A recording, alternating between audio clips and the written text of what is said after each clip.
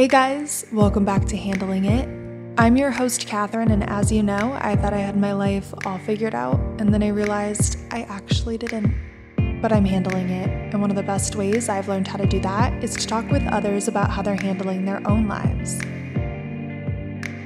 Well, I hope you're all having a great week. I, for one, am getting more and more excited for summer, and as we head into a new season, I know how tempting it can be to feel the need to buy a new wardrobe.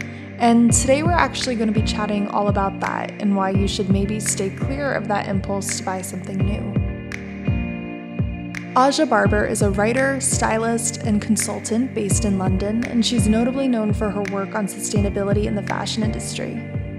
Last year, I came across Aja's work on social media and was profoundly moved by the way she uses her platform to initiate discussion on the dangers of fast fashion, and by the way she encourages others to hold brands accountable for unethical manufacturing and marketing.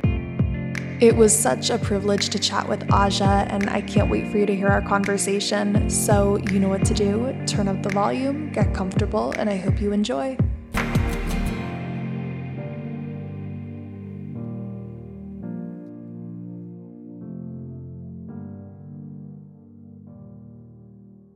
Well, Aja Barber, I am so excited to have you on the podcast.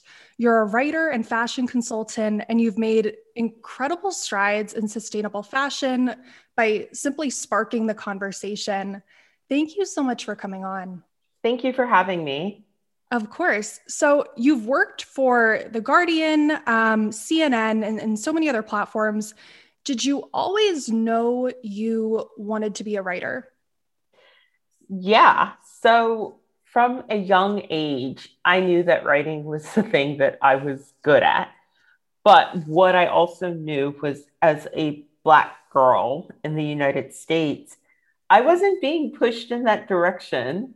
Nobody was telling me, like, you could be a writer because up until a few years ago, I did not see a lot of women who look like me writing books. Let's just be honest. Like, it seemed like maybe about 10 years ago, I noticed that a lot of my peers started to get more writing jobs and started to write books, which would become bestsellers. And then after that, it was sort of like the floodgates were open.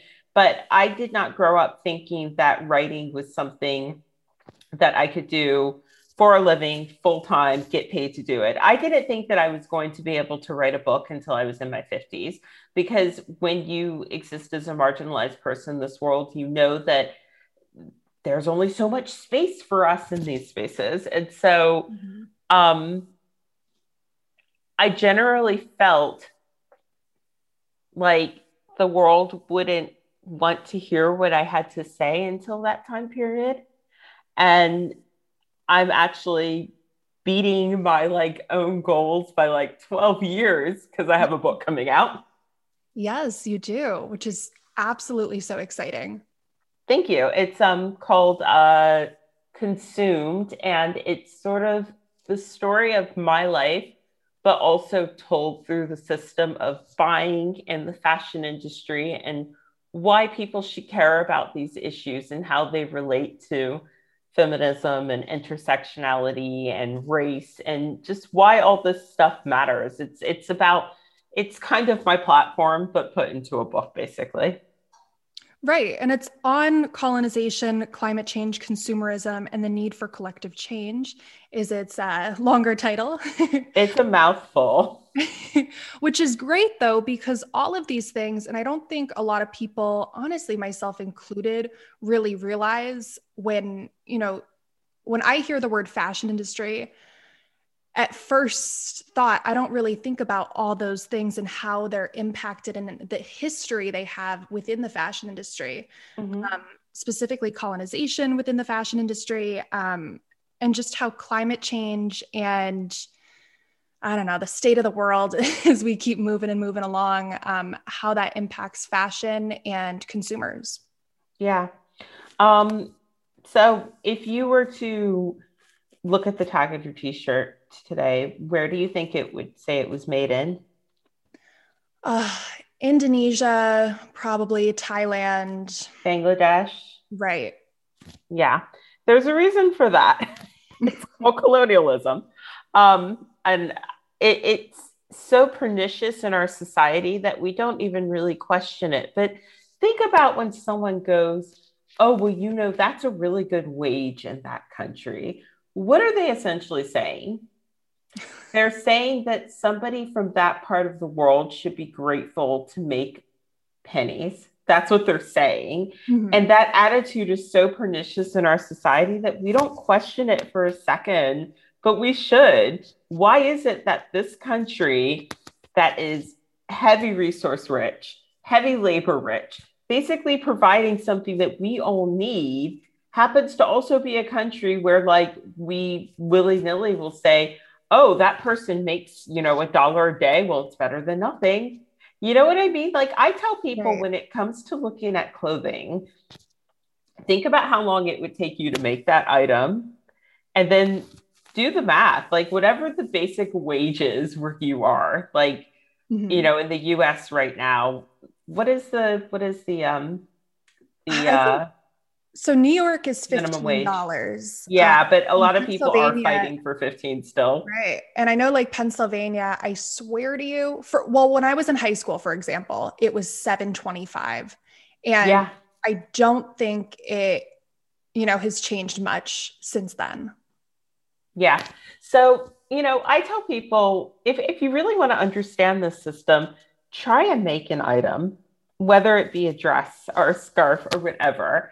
I want people to get their hands behind the sewing machine, because we do that a lot as well. Like, the amount of times I go into like a store and some person's like, I could make that. I don't know why it's so expensive. And I want to be like, well, you should. You Mhm. should get a sewing machine. You should go and buy the fabric. And I want you to try and recreate that garment with your own hands. And that was kind of how I began to really grasp that, even though I knew in the back of my head that this system wasn't fair, it truly wasn't fair. I would see a dress in a store and think, how can this brand possibly sell this dress for $15 when 2 yards of that fabric should cost that amount? If we are paying every person in the supply chain fairly, from the person who grows the cotton to the person who produces the garment, technically that dress should cost at least $40. At least. How is it possible? And I began to realize it isn't. It isn't possible. It isn't possible to sell things full price for that amount and to say that everyone within the supply chain is getting paid, because they're not. And a lot of times, people will say, well, it's not really our fault that, this is happening, that there's exploitation. What happens is we work with a factory, and then the factory will take our order and say that they can deliver it to us, but they can't. And so they'll outsource it to another factory. And then that other factory will outsource it to another factory. And that is when exploitation happens. And so brands kind of wash their hands of it. But two things: no one moves their production overseas to be altruistic. Let us just, Say it what it everything you is. have heard about that fact is untrue. Nobody is moving their jobs overseas because we want to bring jobs to the people of Bangladesh. No, they're moving their jobs overseas because it is cheaper to make that product, ship it to the United States, and put it in stores. That is the only reason why that happens. Do not believe any CEO that tells you that they're doing it because it's a really good thing. That's not why anyone does any of that stuff. Mhm. And second of all, when a brand says that the outsourcing is where the exploitation happens, sure, I will totally take their word for it. But what I will also say is, we have something called the race to the bottom, where brands basically race around the world trying to get the lowest possible price. Now, all clothing is made by human hands. Until automation becomes like the way of the world, that's just how it is. We know that humans only work so fast, but the Right. fashion system has sped up so rapidly in the last 20 years that brands have to understand that there is no way that some of these orders that you are asking factories to fulfill can be fulfilled with human labor that is not exploitative.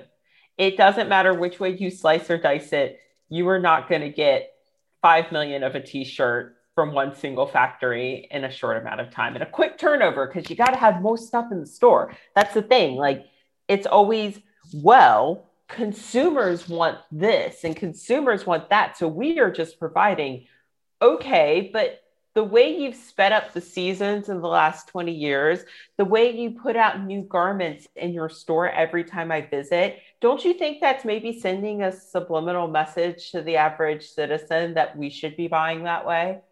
So there's a lot of like blaming going on, but the people that are making billions of dollars in profit every single year are blaming everyone but themselves while also laughing all the way to the bank. Mm-hmm. And I'm curious because just, thoughts I was having as you were talking about different companies and charging, so little for items, so little for clothing, especially. And it's, we love a good sale. Who doesn't? But I'm curious, do you believe that companies like Amazon and these online retailers that are marketplaces, even that are selling not just clothing, but items at such a low cost, is that adding to the problem? Absolutely, 150%. The truth is, the average citizen has been tricked into thinking that all of the prices that we see are not exploitative. And the lower it goes, the lower people want. I consult for all of these small and ethical brands, and so often the biggest complaint is that people do not understand that the prices that they've been paying are exploitative prices. So you go to someone who might have a company where they employ 3 people, they work with one factory, and they know that factory inside and out. And they are paying a living wage to every person within their supply chain. And then somebody takes a $5 dress and goes, why am I going to pay $60 for your dress when I can have this one for $5? Why are you overcharging me? And it's like, no, that person isn't overcharging you. The $5 dress person is undercharging you. And they are ripping off every person at every step of the way. And that is why that dress is $5. Because let's be honest, at the end of the day, they have to make a profit. Otherwise, there would be no point to doing this. So like they're making a profit, but the person that's paying the price is the person who produces the fabric and gets talked to the bottom barrel price, the person who made the clothing and probably didn't get paid at the start of the pandemic because a lot of brands snuck away from paying their bills during the pandemic. So these people are paying the price. And then those of us in privileged countries in the global north are saying that it's affordable, but it's not affordable for the planet or the people. It's just affordable for the person who decides that they need that dress that day. Right. Well, and then I guess with things like cost and affordability, I think that connects to the issue of fast fashion. And if you will, because I know fast fashion is becoming more of a, I don't know, global term, but more of a recognized term and concept. But there's still a lot of people that don't know what it is and definitely don't know all that it entails. So would you mind giving just sort of an introduction into what fast fashion is? Yeah, fast fashion is rapidly made consumer goods that are made so quickly that there's always exploitation happening because at the beginning of the supply chain, you got to get that cost down. So you got to talk down factories, you got to talk down cotton growers, you got to talk down everyone so that no one's getting paid basically enough money to live off of, but you're getting a good price. So that person is, that brand is talking down people at the beginning. So maybe they're making a t-shirt for $3, start to finish, and then they're selling it to you for $5. But they operate on a cycle that's so quick that the very next week they're offering you another t-shirt in another color. And it's the idea of moving things so quickly that the citizen or consumer feels compelled to participate in a way that's super quick. So one of the things that I, talk about is I remember when clothing was more expensive. When I was a teenager, we didn't shop like this. We didn't. Right. I'm in my late 30s, child of the 80s. At the beginning of the school year, you got 2 pairs of jeans and that was it. especially if your old clothing from last year still fit. Um, that was my experience at my socioeconomic background. But this idea that you get new clothing every year and every season, every month, even, that's a new thing that we've seen happen in the last 20 years. The average person buys 60% more clothing and wears them like, 2 to 3 times currently. I think in the UK, it was something like the average person was wearing their clothing 7 times. And that is bananas, but it's actually realistic. Like, I think people think, oh, I'm not that person, but I think a lot of us have been that person at some point. Oh, definitely. Yeah. And I think right now with the pandemic, one thing, with all the extra time when the pandemic first started and we were just all like sitting around looking at each other, like, what are we going to do? Mm-hmm. I started going through my closet and looking at like really just gutting it out, taking Mm-hmm. everything out of it and going through it and being like, oh my gosh, I completely forgot I had this. And I felt terrible. And I'm not going to lie, like I found one sweater with like tags still on it. And I'm like, Mm-hmm. oh my gosh, like, what am I doing? And I Yeah. told myself, I'm like, I'm not shopping for the next year because this is Well, ridiculous. that's great. I mean, not everyone has that. It's hard because growing children, if your body changes, that sort of stuff. But I think we do have to come clean with the fact that the vast majority of us have been buying too much clothing too quickly for too long. And I didn't even get to the end of the life cycle. So in the UK, a dump truck of textiles goes to the dump every minute, I think it is. Mhm. Every minute. That's a lot Yeah. of clothing.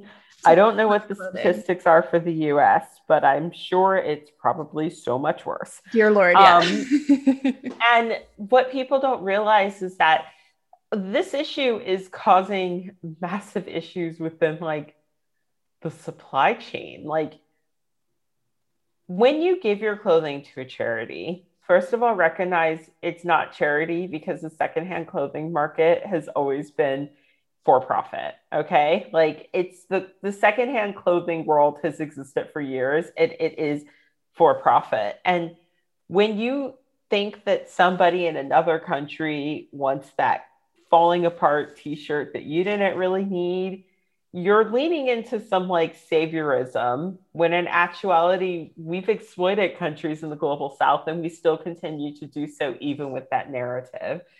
So this is what I do know from researching my book. In Accra, Ghana, there is Kantamanto Market, which is the biggest secondhand reseller in the world.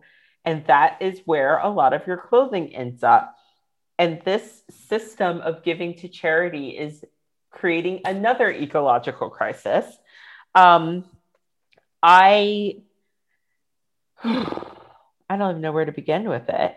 So I began to realize that this was an issue when I volunteered at a charity shop in the US in my 20s.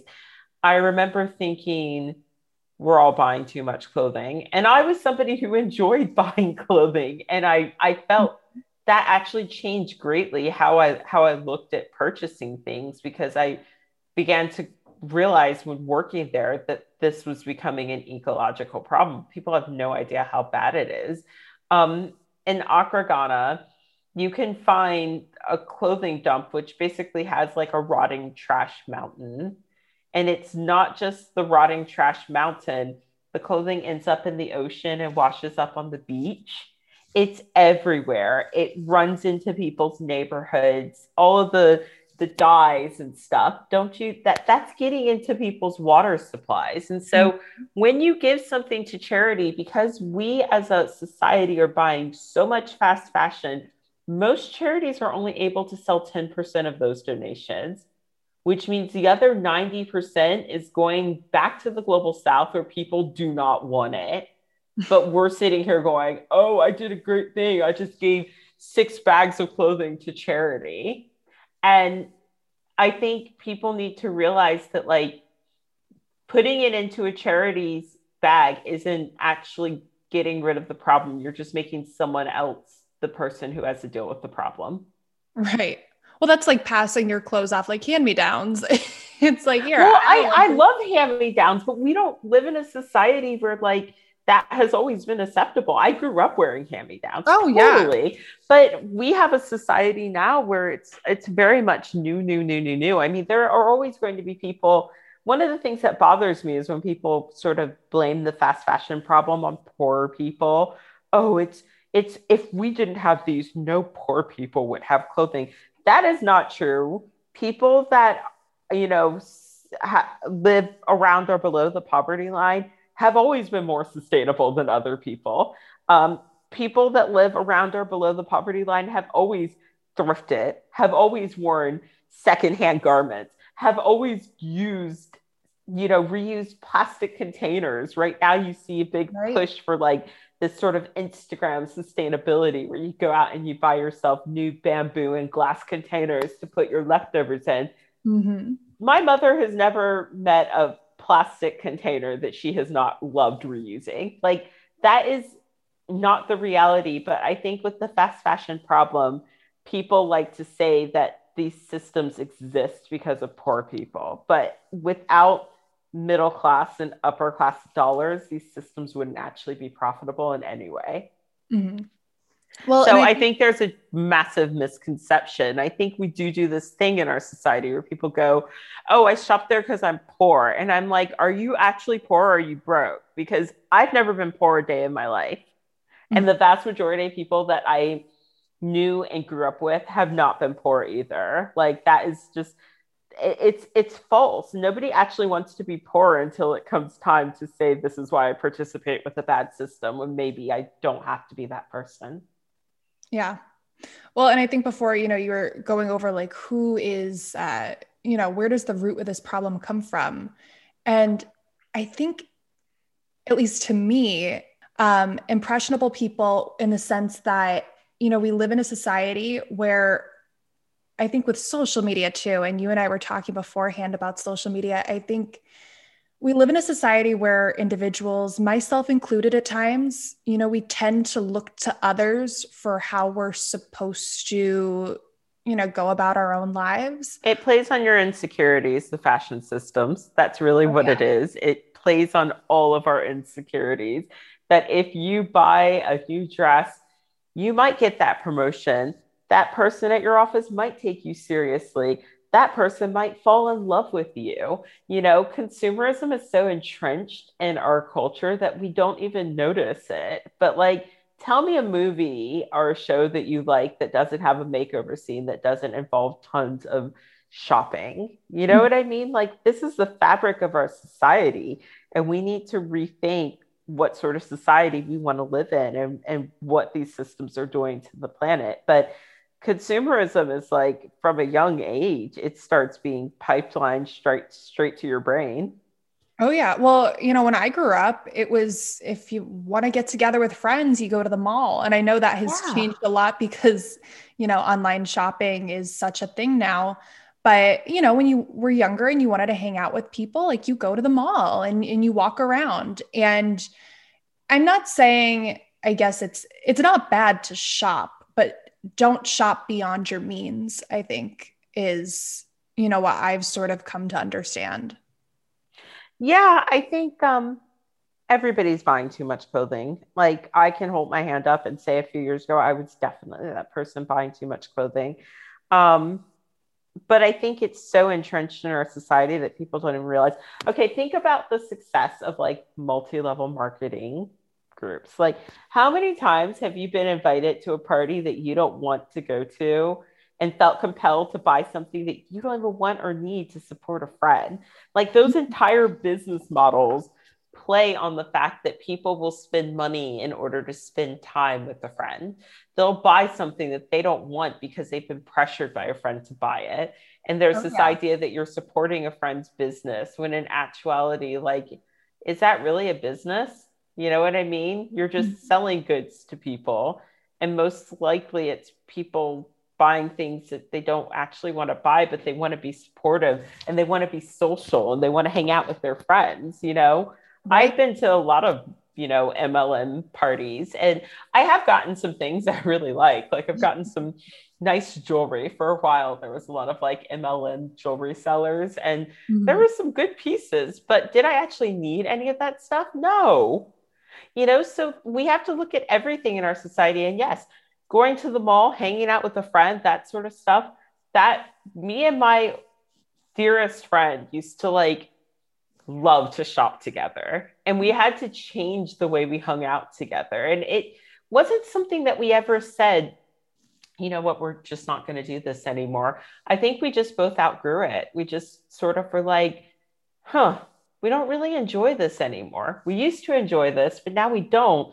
And that kind of coincided with us just realizing that fast fashion was actually killing the planet and hurting people, It Right. was a gradual thing. It wasn't like we're never going shopping together again. We just grew to not like it anymore. And now we spend time doing things like going to museums together, having picnics together, volunteering together. That's how we have lots of fun, to be honest. Like every year, my mother is religious and I'm not, but I do support some of the things that her church does. And every year they do a present drive when we're not in a pandemic. And me and my friend, that's how we like get our shopping time in. It's like buying presents for kids. That's really fun. Definitely. I love that. There are ways that you can participate that don't exactly aid in so much of the harm of our planet. Obviously, there's always going to be people that'll say there's no ethical consumption under capitalism. And to those people, I say, great, I guess I'll just keep buying this way and never change anything about the way I live my life. I always feel like that's such a way of coming into a conversation and just farting on it. It's like, let me come up with something I can say that doesn't actually change anything, which just makes everyone on both sides feel crappy. Mhm. But Well, instead, I'd rather try and come up with something that can make people feel good and some tangible things that people can do so that they can feel inspired. It doesn't start with like, well, I'm not going to buy this stuff anymore and I'm only going to buy ethical brands because like let's be honest, one person making an individual choice doesn't actually change a system. But I do think once you start making those choices, I think you start to become more inspired to change the system in bigger ways, to sort of start to read about some of the legislation that's going to happen, that's going to like help the system to be better, to write a letter to your politician, to tell a right. brand why you are no longer buying from them, to send them an email, to get involved on social media. I don't think that, you know, we're all going to buy our way to a sustainable planet. I don't think that works. You can't really fight this system with like more buying. But what Sure. you can do is slow down, start to read, really start to wear your clothing. Like we had a campaign over here that I think Livia Firth started called 30 Wears. And it was about just wearing your clothing 30 times, which sounds ludicrous, but in actuality, we really haven't been wearing our clothing 30 times. And now that I'm aware of that, I think I'm actually like, oh yeah, I really didn't used to wear my clothing 30 times. Yeah, I mean, education and awareness with so many different issues, like that's how you have to go about it. And that's how you can really make change. It's, just because you do something or you take one sort of attitude on something, it doesn't mean you're going to have this incredible, like instant impact. But as you go about it and as you educate, as you make yourself more aware, you'll make others more aware, possibly inspire them. And I think that's how you can really um, create a little more change. Yeah, I mean, sometimes you have to realize not everyone's going to be there for your journey. I definitely had friends who were so attached to their identity as consumers that we grew apart when I started to talk about this stuff. But that's okay because I have a lot of friends that aren't attached to their identity as consumers that get it. And the truth is, I have friends who have basically stopped participating with fast fashion, and they didn't even take great fanfare about it. They just stopped. They were like, okay, I don't want to do this anymore. So like I think part of the issue is because consumerism is pumped into our brains at such a young age, we feel like it's a part of our identity. I remember Right. thinking, who will I be if I'm not this person that buys clothing every month? I Mhm. literally had that thought. And like, that's pretty sad, but it's true. And who I became was someone who was happier, someone who had more money in my pocket ultimately, because I was spending a lot on fast fashion, somebody who is able to support and champion brands that I think are doing really good work. Um, and somebody who gets more enjoyment out of my wardrobe because it's not a constant on to the next attitude, which before it was like, even if I had something that I really loved, the next season I had to make room for other things because I'm Mhm. not going to stop shopping. So, like, I know I really love this dress and I'll wear it again, but I still need to buy three more dresses. I even in my 20s, I mean, I became a person who had a wedding dress that I would wear to every wedding. And it was great. It no longer fits, but it was a designer dress that I had seen on a runway. And I had found it on a discount store site like 5 years after the fact. It just popped up. And this is random. Okay, I'll buy it. And I every time I wore that dress to a wedding, I get countless compliments from, you know, friends. And I just remember thinking, I don't have to buy a new dress every time I go to a wedding. What a revelation. Yeah. Well, that reminds me of Tiffany Haddish with her Oscar dress that she wore Yes. like repeatedly. I'm like, I love that. Yes. And it, What a revelation. And what an yeah. easier life too, because it's stressful to buy things on, under pressure. Mm. Uh, I've seen this with loved ones. A person will be like, oh, I'm going to a party. I need something to wear. And do you know you always end up buying something that you don't end up wearing again? Right. I tell people like I would much rather you shop for joy than shop out of need. And like for some people that's how they can't afford to plan ahead because financially it doesn't work for them. I get that. But like for most people I say if you're in a place where you're financially secure, don't wait until you have a wedding to go to get a great dress. Hmm. Get that great dress because you're going to wear it, you're going to enjoy it, and you won't be rushing around, like your head is on fire when you have an event to go to because you already have a great dress in the back of your closet.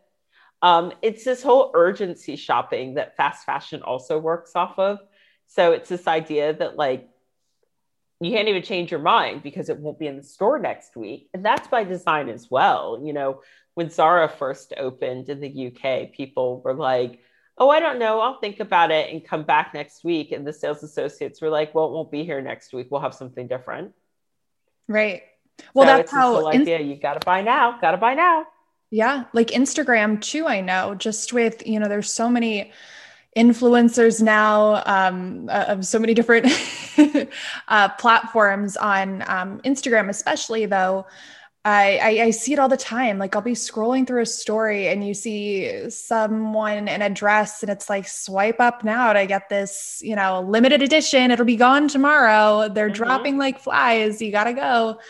Um, and I think that too, I mean, social media, I think It's a so linear path. greatly. Yeah. It's if we started buying more clothing in the last 20 years, and all evidence points to that, and you look at the rise of social media, it's the same linear path essentially. Fast fashion would not have had the same cycle without social media. It just wouldn't. It wouldn't have the same impact. This notion that you can only be seen wearing something once on social media, that's a part of the problem. I read a New York Times profile where they followed three groups of teenagers, and that was the general consensus that if it's been seen on Instagram, can't wear it again. And Mhm. that's a real shame because that's really aiding into all of this.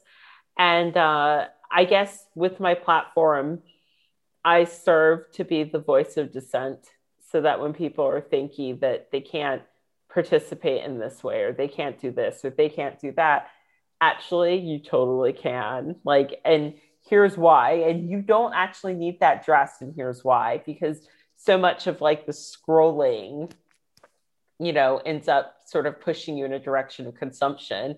And with my platform, I want to be the person that's like, you don't need it. Let me hit you with some hard facts that will make you not want to buy something. Oh yeah. Well, and that brings me to one of my last questions is, we talked about before, I think you had even mentioned it with Instagram, there's within sustainable fashion, there's become this Instagram aesthetic where, it becomes how cool. And I mean, sustainable fashion is cool, right? But I feel like there doesn't need to be a filter on it.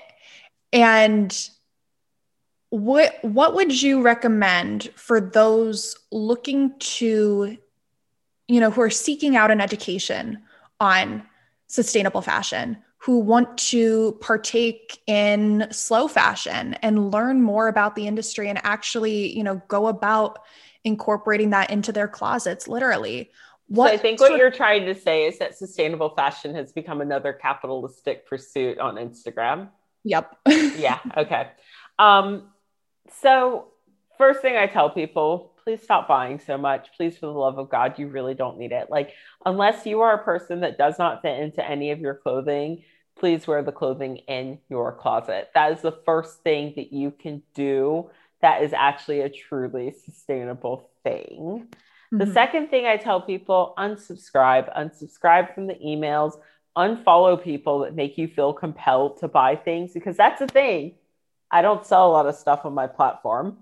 Last year, I had one major campaign, and it was with a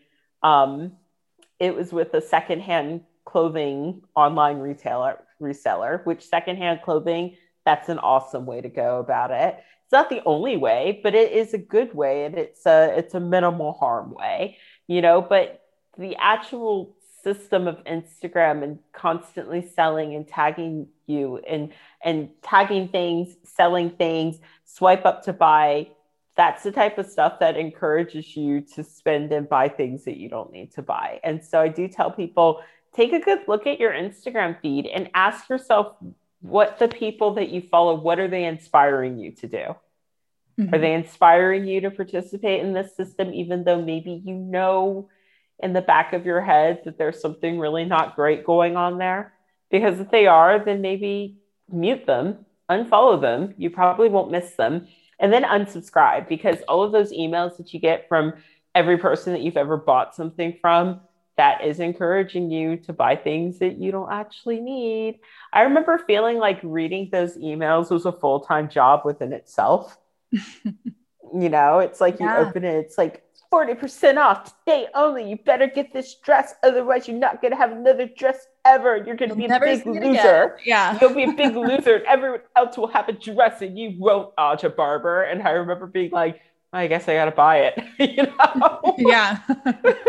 Do I actually want it? No. Do I actually need it? No. What am I doing? Well, it told me to buy. Okay. So please unsubscribe, uninstall apps, get all that stuff off your phone.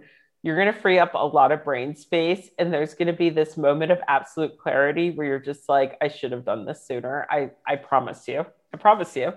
And then the second thing I say is read information about this stuff. Check out, EcoAge, check out the Slow Factory, check out my posts, follow a bunch of different people that inspire you to be better in these spaces, because social media has a lot of effect on, what we do and how we participate. And, we try and pretend like we're not actually ruled by it, but I think all of us are. I don't think I'm at all immune to it at all. So, start slow. Don't go in thinking, now I need to buy all sustainable clothing. It's going to cost me so much money, and how will I afford this? Start by doing less. That's what I would say. Right.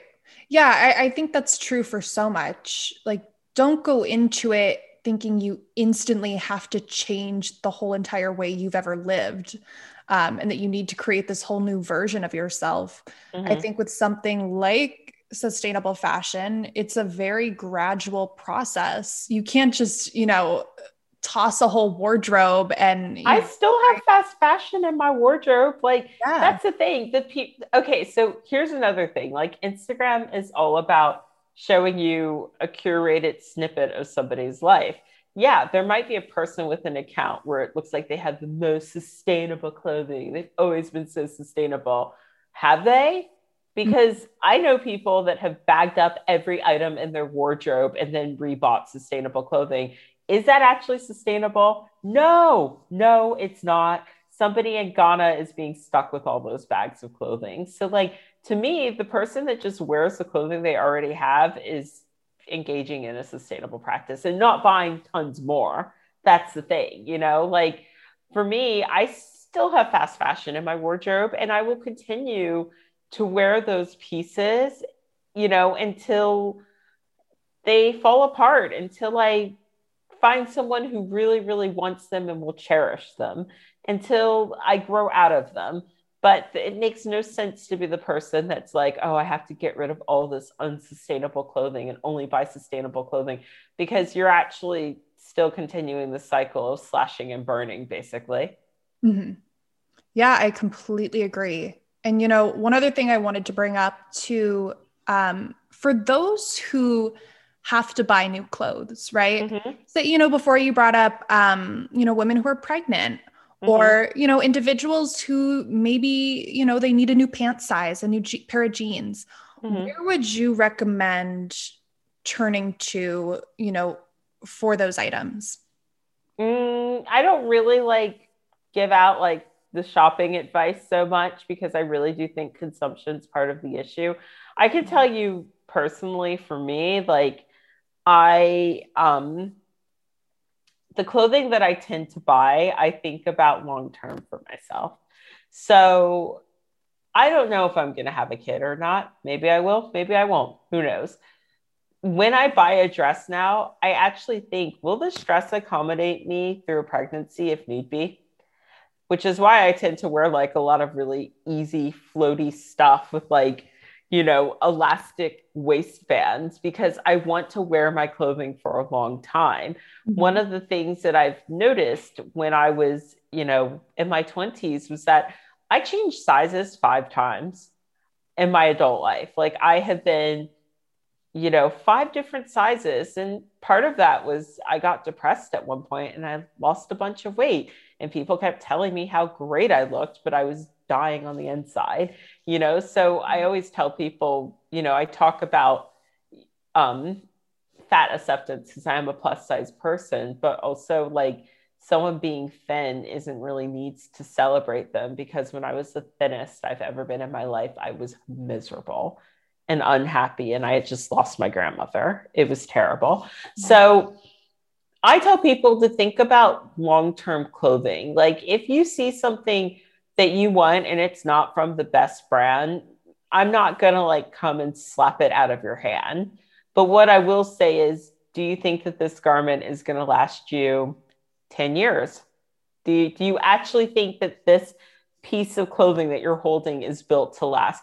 Do you think that at the end of this item's life cycle that someone in Ghana will want it and be able to resell it? Are you being truthful about that? Do you think that this item will hold up for 20 wears? That's what I tell people. You should be looking before you even bring it home to think about, does this item have the possibility of having a long life? Because that's the type of stuff that needs to be left on the rack. The manufacturers need to stop making so much of that stuff, because nobody actually really loves cheap clothing that much.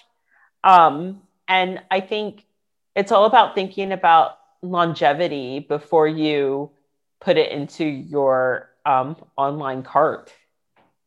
Mm-hmm. Yeah, I think I completely agree. And I think too, with something like pregnancy, for example, if you have a friend or someone, baby clothes even, oh my gosh, mm-hmm. kids are always growing. So you always need clothes for them. Yeah. But reach out to a friend who had a kid. Chances are they have a ton of clothes that join a Buy Nothing group on Facebook.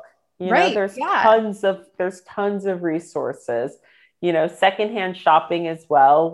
There's so much If you go onto like eBay and type in like lot of baby clothes, you will get like stuff that is like new with tags. Like, and you'll buy all of it. So maybe you like give some to a friend or something, but it's really not that expensive and it's usually in pretty good shape. So we have to become a culture that really looks at these systems and finds new ways to participate, whether it's buying more secondhand, whether it's buying less, whether it's, just thinking about ways that you can still be fashionable, but it doesn't always require running to like your nearest high street store and spending $100 on stuff that you're only going to wear 10 times. We have to rethink all of these systems. And, there's always this idea, should it be on the consumer? Why is it on the consumer? It should be on the businesses. In an ideal world, it absolutely should be on the businesses and they should be regulated. But I don't think that we are going to get the regulation that we want and need without consumer interest. I think that people are very naive about thinking that lawmakers are going to take up this cause without us putting pressure on both lawmakers and the business. Because here's the thing, a lot of these mega multinational fast fashion corporations are more powerful than some of the governments that they manufacture in. When you are responsible for the GDP of certain countries, who's going to regulate you? Exactly. Who? So in some ways, it's got to be us.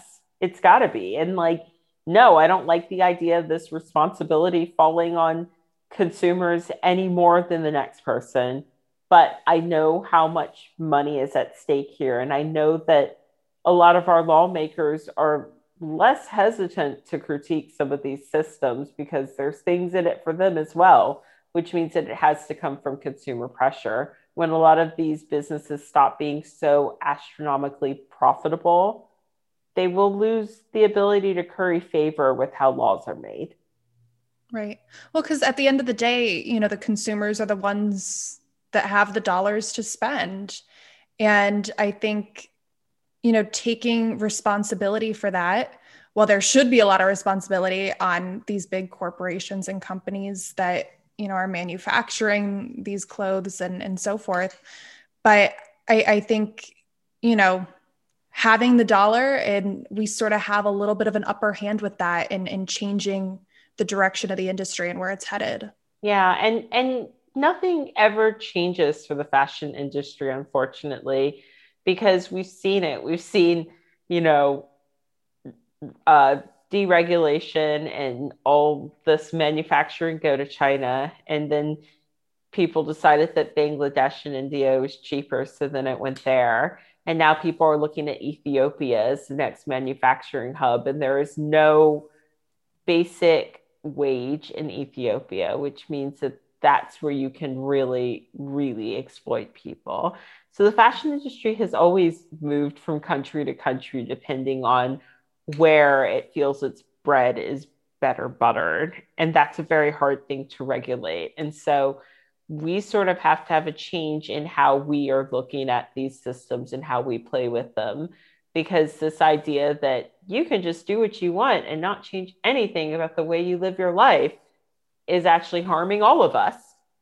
Mm-hmm. I would love to be able to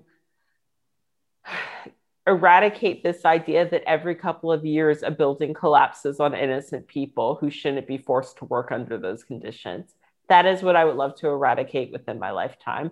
And it's been going on for hundreds of years. Triangle Shirtwaist Factory is a great example of that. Mm-hmm. You know, so people need to understand that this has always been the way the system has operated. And perhaps we can maybe be the generation that changes that system for the better. Definitely. Yeah, I completely agree. And, you know, Aja, with your new book coming out, I am so excited for that to drop. It comes out in September, correct? Yes, it does. Thank you for saying that. I feel like there's a lot of pressure to like, everyone's like, I'm so excited about your book. And I'm like, oh my God, they're you know, like, it's great that people are excited, but I've also just had this enormous pressure to be like the book. But there's actually so many great books out there. you know? And what I hope to do is to just sort of get people interested and then set them off on a journey of their own, because you're not going to get all your information from one book. There's no possible way, because the system is so big. I mean, we talk a lot about certain manufacturing hubs, Bangladesh being one of them, but in actuality, El Salvador manufactures, you know, Cambodia Yeah. manufactures, Pakistan manufactures. There are so many countries where manufacturing happens, and not everything that happens there is good or right by the people. Um, you just hear about some countries more than others. When the pay up campaign launched at the beginning of lockdowns because brands wouldn't pay for the clothing they had already produced with the factories, that sort of actions happened in Bulgaria, where my friend Laura Jean is from. That is where we produce our clothing. So many luxury brands walked away from paying for their clothing that was made in Bulgaria. And one of the things that I experienced was, I have a collab with Laura Jean where we make some clothes. And one of the things that I experienced was our the factory that we work with was like, we really hope that you guys will come back this year, because we're in a really tight situation, basically. Like, all these major luxury brands have walked away from paying us. You all are great because you pay us really fairly and you always pay on time. Mhm. And here I am thinking, I am so mad that like these billionaire companies are exploiting people, and I, not a billionaire, not a millionaire, would never exploit anyone. And that's what makes me really furious, to be honest. Oh, 100%. It makes me mad, even Yeah. just as a consumer, it's hurtful. You just with so many things, even beyond fashion, we've talked about in the past with skincare and beauty and all of that. You really want to trust the products that you're buying and how they're made, or, that they're ethically made and that they're good for you and they're not going to do any harm to you. But unfortunately, it's not the case. I say trust no corporation, trust workers instead. If somebody, the thing is, when a corporation says, oh, we're so great, we manufacture here because we're so altruistic and wonderful, would a garment worker say that about you? Would Right. they say that you've greatly improved their life with your business model? No, they wouldn't. Don't trust them. I think this idea that we should put our trust into corporations is really dangerous. There's a great documentary called The Corporation, and there's actually a part two version. So The Corporation came out in the early 2000s, which means that it's old now. So they've done an updated version, which I need to watch, because that documentary changed my life. Naomi Klein is in it. And basically, the notion behind the documentary is a corporation can act like a person in court, but if a corporation were a person, it would be a psychopath, because a Mhm. corporation can only act in its own best interest. It can't have feelings, but yet it can act like a person. So if that means that a corporation needs to ruin the environment in order to make a profit, of course they're going to do that.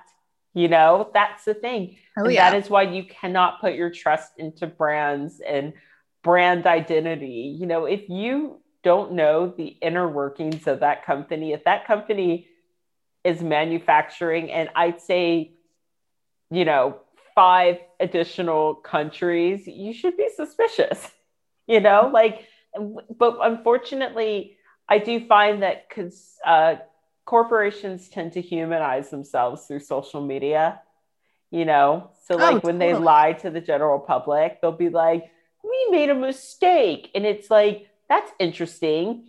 You have an entire branch of sustainability, and I'm sure you were paying several scientists to work for your corporation.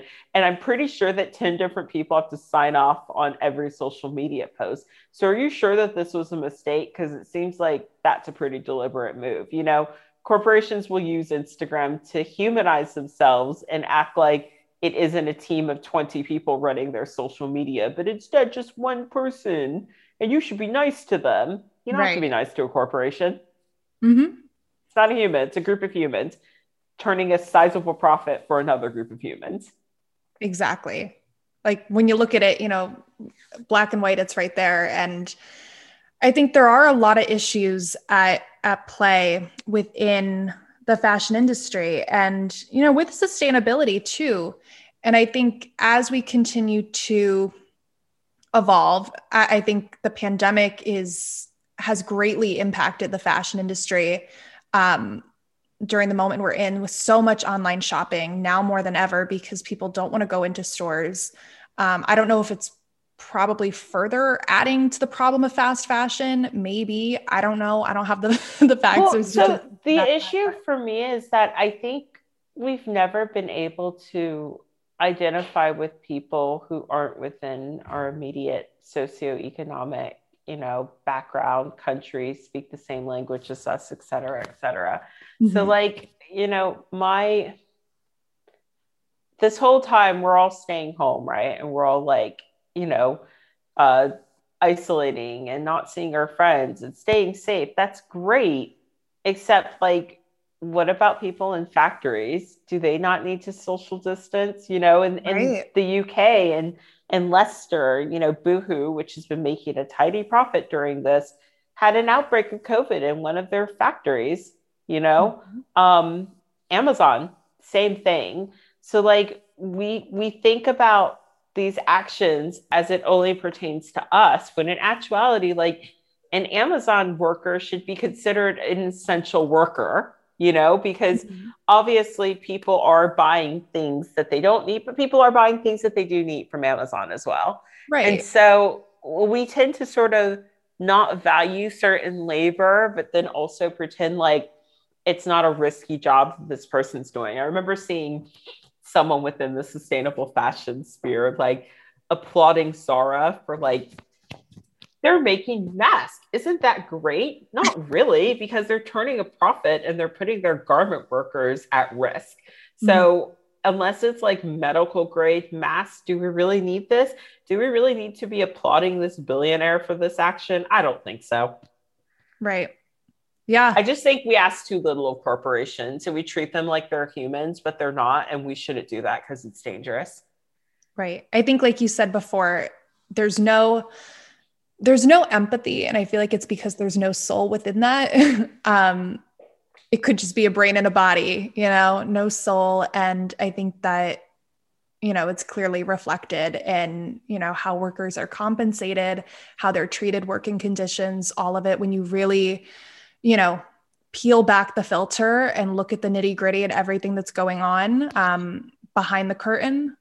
That's what happens when so many of our products are made 5,000 miles away. Like I think that people lack a certain connection to their clothing now because they don't know anything about how it was made, and maybe it passed through 10 different hands before it reached them, where you saw in the UK when Topshop got bought by ASOS, and like ASOS ended up laying off so many people because they're going to close a bunch of Topshop stores. People were really upset. They were like, my friend lost their job. And it's like, okay, but can we also share some of that outrage for like people that live, 5,000 miles away, who make our clothing, who deal with this sort of thing all the time when like brands decide to not pay for stuff? Right.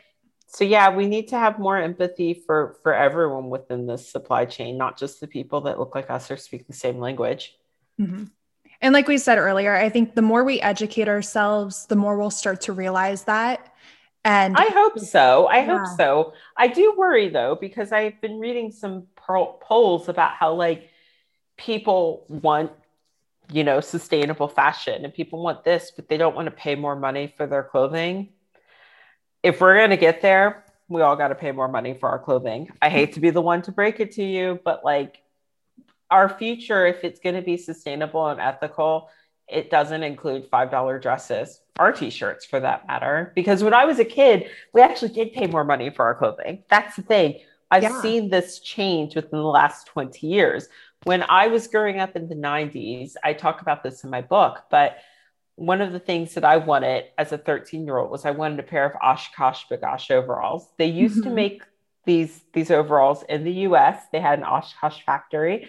And They made them in adult sizes, which they no longer do. They now only make children's sizes, and they're made overseas. They closed the Oshkosh factory, I believe. So Mhm. anyways, when I was 13, I really wanted a pair of those overalls, and they were $50, which in today's prices, I ran it through an inflation calendar, that's $80. Yeah. Today, if you ask someone to pay $80 for something, they'd be like, why can't they make it for 30? So like I've actually seen the price of clothing get lower as, I've grown up, as I've become an adult. And I think that we have to get used to the idea that what we were paying in the 90s for our clothing was enabling fair wages and an ethical and sustainable landscape. If that's what we want, that's the place that we need to get back to. And you know what? I never for a second regretted getting those dungarees. I had to wait for my birthday, my overalls. I had to wait for my birthday. Somebody bought me a cheaper version from the same store. Hmm. And I said, oh, okay, I really want the Oshkosh ones. And I had my babysitting money. So I had to spend like 12 of my own dollars. And Oh, I never but regretted it for a minute. I was so happy. I wanted them so badly, and I wore them until they fell apart, which is how you should treat your clothing. That's what clothing is supposed to look like. Um, and so we really have to get back to that place. And I guess it starts with people really thinking about these systems and starting to understand them. Mhm. Yeah, I completely agree. And I think, just like you were saying there, I remember when I was growing up, my mom never like lavishly spent money on clothes for us. She bought us good forever pieces that would last, especially when it came to shoes. She wanted to get like good shoes that'll last. And at the time, it's like, well, so and so is going to the mall every week and coming into class with, all these new outfits. But when you start to appreciate, I guess, how hard you work for your dollar, and when then you begin to spend it, when you purchase a forever piece, something that will last longer, I think, especially right now, you're going to start to appreciate it more than something you buy, that dress you buy for $5 that's going to have a hole in it by, Christmas. So I Yeah, think, yeah, I think one of the things that some of the quality that you see in some of the stores today is so bad. And once you sort of start to like move away from that, for me personally, I can't go back. Like now, when I go into stores that I used to frequent, the clothing feels horrible. The quality isn't there. I tell people, if you're really trying to like get off the boat with this, like make sure next time you go shopping that you wear something that you really, really like, something that you know is good quality, because what you automatically end up doing is comparing what's on the rack to what's already on your body. And there's no incentive to take something that isn't good quality and pay money for it when you're wearing something that is. So there's all these little things that you can do to really sort of stop yourself from falling into the pitfalls of fast fashion, fast consumption. And I try and help people to sort of understand that. definitely. And that's great. And, Aja, I always like to conclude by asking, with this being handling it, and people are always just trying to navigate the ups and downs of life. You've had such an incredible career, and I can't wait for this new book to come out again, Consumed. Has there been a piece of advice or a lesson that you've learned that's really helped you handle your life? Oh, what a massive question. I guess your time is coming, and success doesn't always show up at the same time for you as it shows up for other people. But if you're really lucky and you keep working at it, maybe one day it will show up. I love that. Amazing. And then where can people keep up with you and follow your journey? Yeah, so I'm on Instagram at my name at Aja Barber. But if you want to support my work and get information, because I choose what I write about on Instagram, I don't take requests. And people Mhm. will message me and say, help me figure out where to shop. I want to know more about this. You can support me on Patreon, and you can do that for as little as $1 a month. Every day on Patreon, I have a community section where I go through and answer as many of the questions as I can. Sometimes, if it's a good discussion, I bring it to the main page and we talk about it there. I've got a brand list of brands that I really like and think are pretty good. But we talk about these issues and not just how it, pertains to fashion, but how it pertains to all of us. I do a newsletter, I do small business consulting.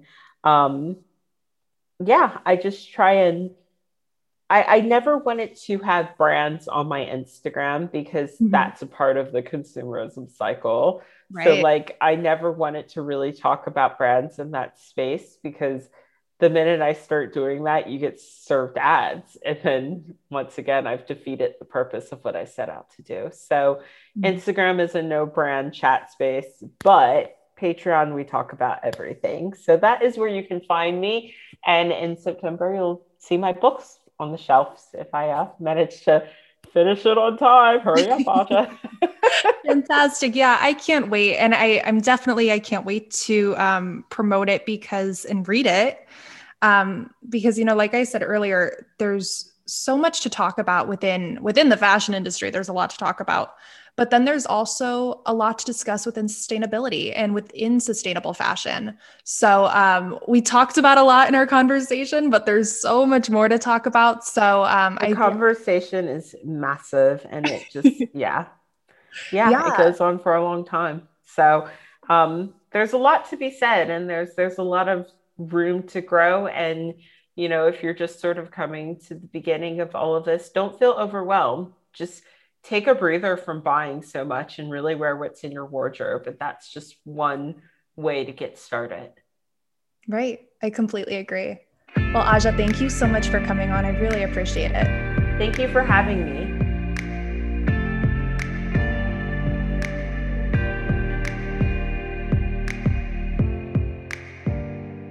All right, well, I hope you all enjoyed hearing from Aja and that you found her story and advice inspiring. I am just such a fan of Aja's work, and if you don't, I highly encourage you all to follow her on social media. Her handles are listed in the episode description below, so you can check them out. Thank you to Aja so much for coming on, and thank you listeners so much for tuning in. As always, let me know what you thought of our episode. You can reach us on Instagram at HandlingItPodcast, and feel free to send us a message and let us hear your thoughts and suggestions. I'll see you next week with a brand new episode, but until then, keep staying safe with everything going on in the world right now, and keep handling it. I'll talk to you soon.